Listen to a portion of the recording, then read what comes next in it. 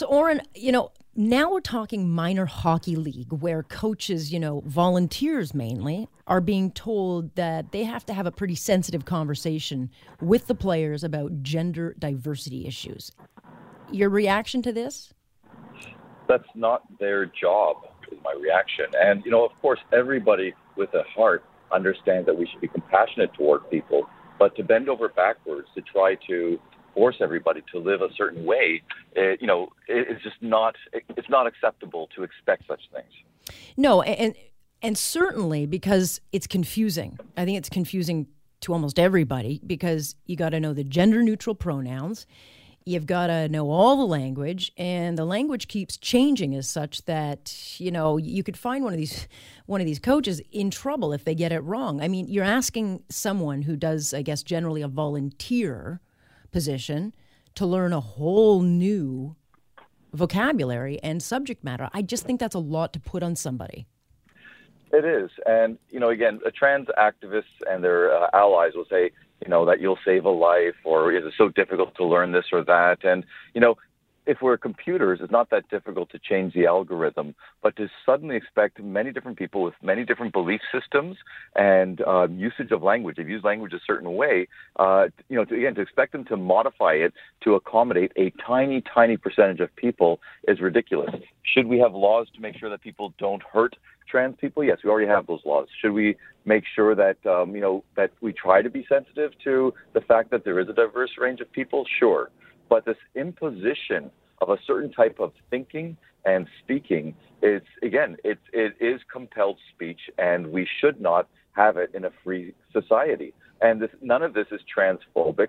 I had a student in my class just this term, and I used she, and she came. She wasn't trans; I think she's gender neutral. But she came to me and said, privately, she said, "Look, I use they." I said, "No problem. Next time I use she by mistake because it's automatic." And of all the people, I'm going to be one of the most sensitive people, but it just came out of my mouth. I didn't even know I said it, and she stopped me publicly in the class, and she reminded me. I didn't feel offended. I was like, "Oh yeah, yep," because she was very polite about it and respectful.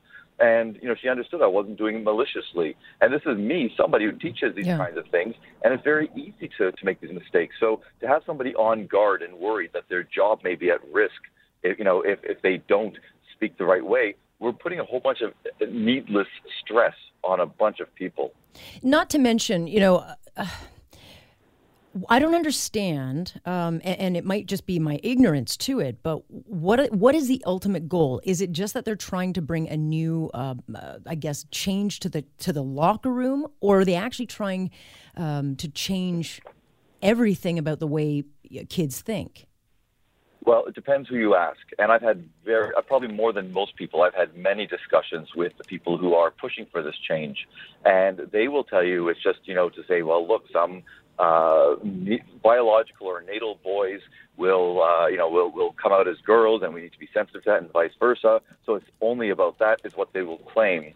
But having spoken with many of these people, to me, from what I've seen, it is an effort to change how all of society thinks and operates and treats them. And it's it can be quite scary when you hear some of these people talk, because they demand full compliance. Right. And they will present a certain way, say, no, this is all we're asking for. But in reality, it's much, much more. And many of these trans activists, I put quotation marks around activists, truly are just trying to change the world back to how they wish it had been in their situation. I got to tell you, there's different types of trans people, and none of these movements are taking that into account. And one type A, let's call them, they are the ones who are driving all of this. And the fact is, the people that they're trying to help, supposedly or ostensibly, are type B. It's a very, very different type of person. So it's like people with type 1 diabetes advocating for type 2, and but they're expecting everyone to treat type 2 diabetes as if it was type 1.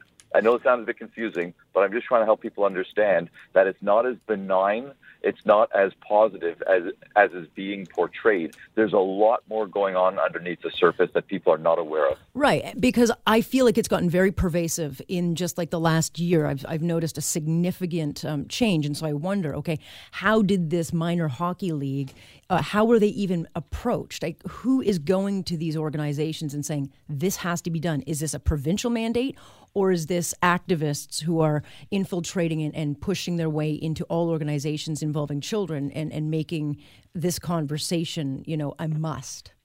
Yeah, I'm going to assume it's activists, and all they need to find is somebody who is in a position of authority, whether it's probably provincial mandate, whether it's the head of the hockey league or something like that, and they are very vocal. A tiny, tiny percentage of trans people are the most vocal of them, and they have the most sway. And there are so many people who, I hate to use the term, but they're such virtue signalers, and they want to show, look, I'm good, I'm progressive, I don't want to hurt anybody, and they jump without even thinking about the implications. Because, look, I'm all for educating children and teaching them things that at an age-appropriate level. But 4, 5, 6-year-old children should not be being taught, and this is being taught in different school boards, should not be being taught that, hey, you can switch your gender when you get older, or you may decide to do that because, saying things like this at an age when the child hasn't formed a really, really solid sense of their personal and gender or sexual identity is a nightmare. We have no idea the implications,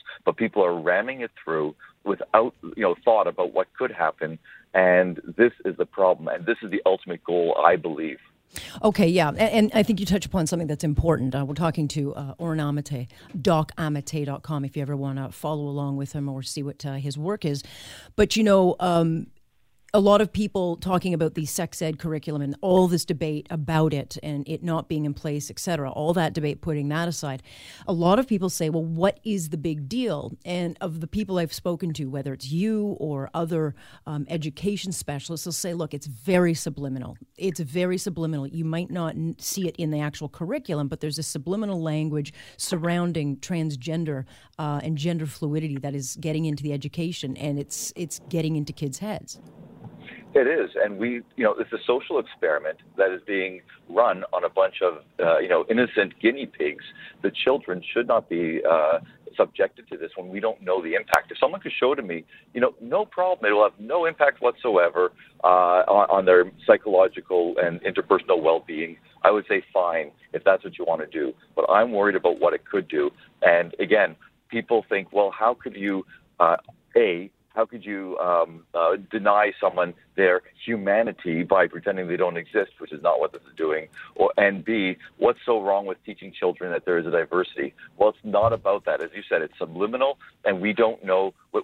All we know is that children go through a process where they try, where they have the sense of who I am, boy or girl. It's in most cases, 97% of the times, it's not an issue. Kids figure it out. But that's because they haven't been inculcated with all this talk before they have a chance to figure it out. And so we have no idea what this is going to do to kids. And I've seen some anecdotal evidence of kids being very distressed at the possibility that maybe I'm going to wake up the next day as a different sex than when I went to sleep with. Right. And look, there are going to be parents who don't want their kids learning this in the locker room, and, they will be vilified. Oh, for sure. I mean, I work with many parents who have their children are supposedly going through this. Yeah. It's a whole other thing. It's called rapid onset gender dysphoria. And all they're trying to do is figure out, wait a second, how as a teenager could my child suddenly be going through this change? And it just doesn't make sense. They've never been like this before, et cetera, et cetera. And all they're trying to do is get answers and some guidance. And they are the most vilified. And so, yes, any parent who says, I don't want a hockey coach teaching my kids this kind of thing will be seen as a transphobic monster, and that's the weapon they use, the activists being they. Yeah, I tend to agree with you. Well, stay tuned. What else will we learn before the school year starts? But this one we'll watch. Thanks so much, Oren. I appreciate it. Thank you.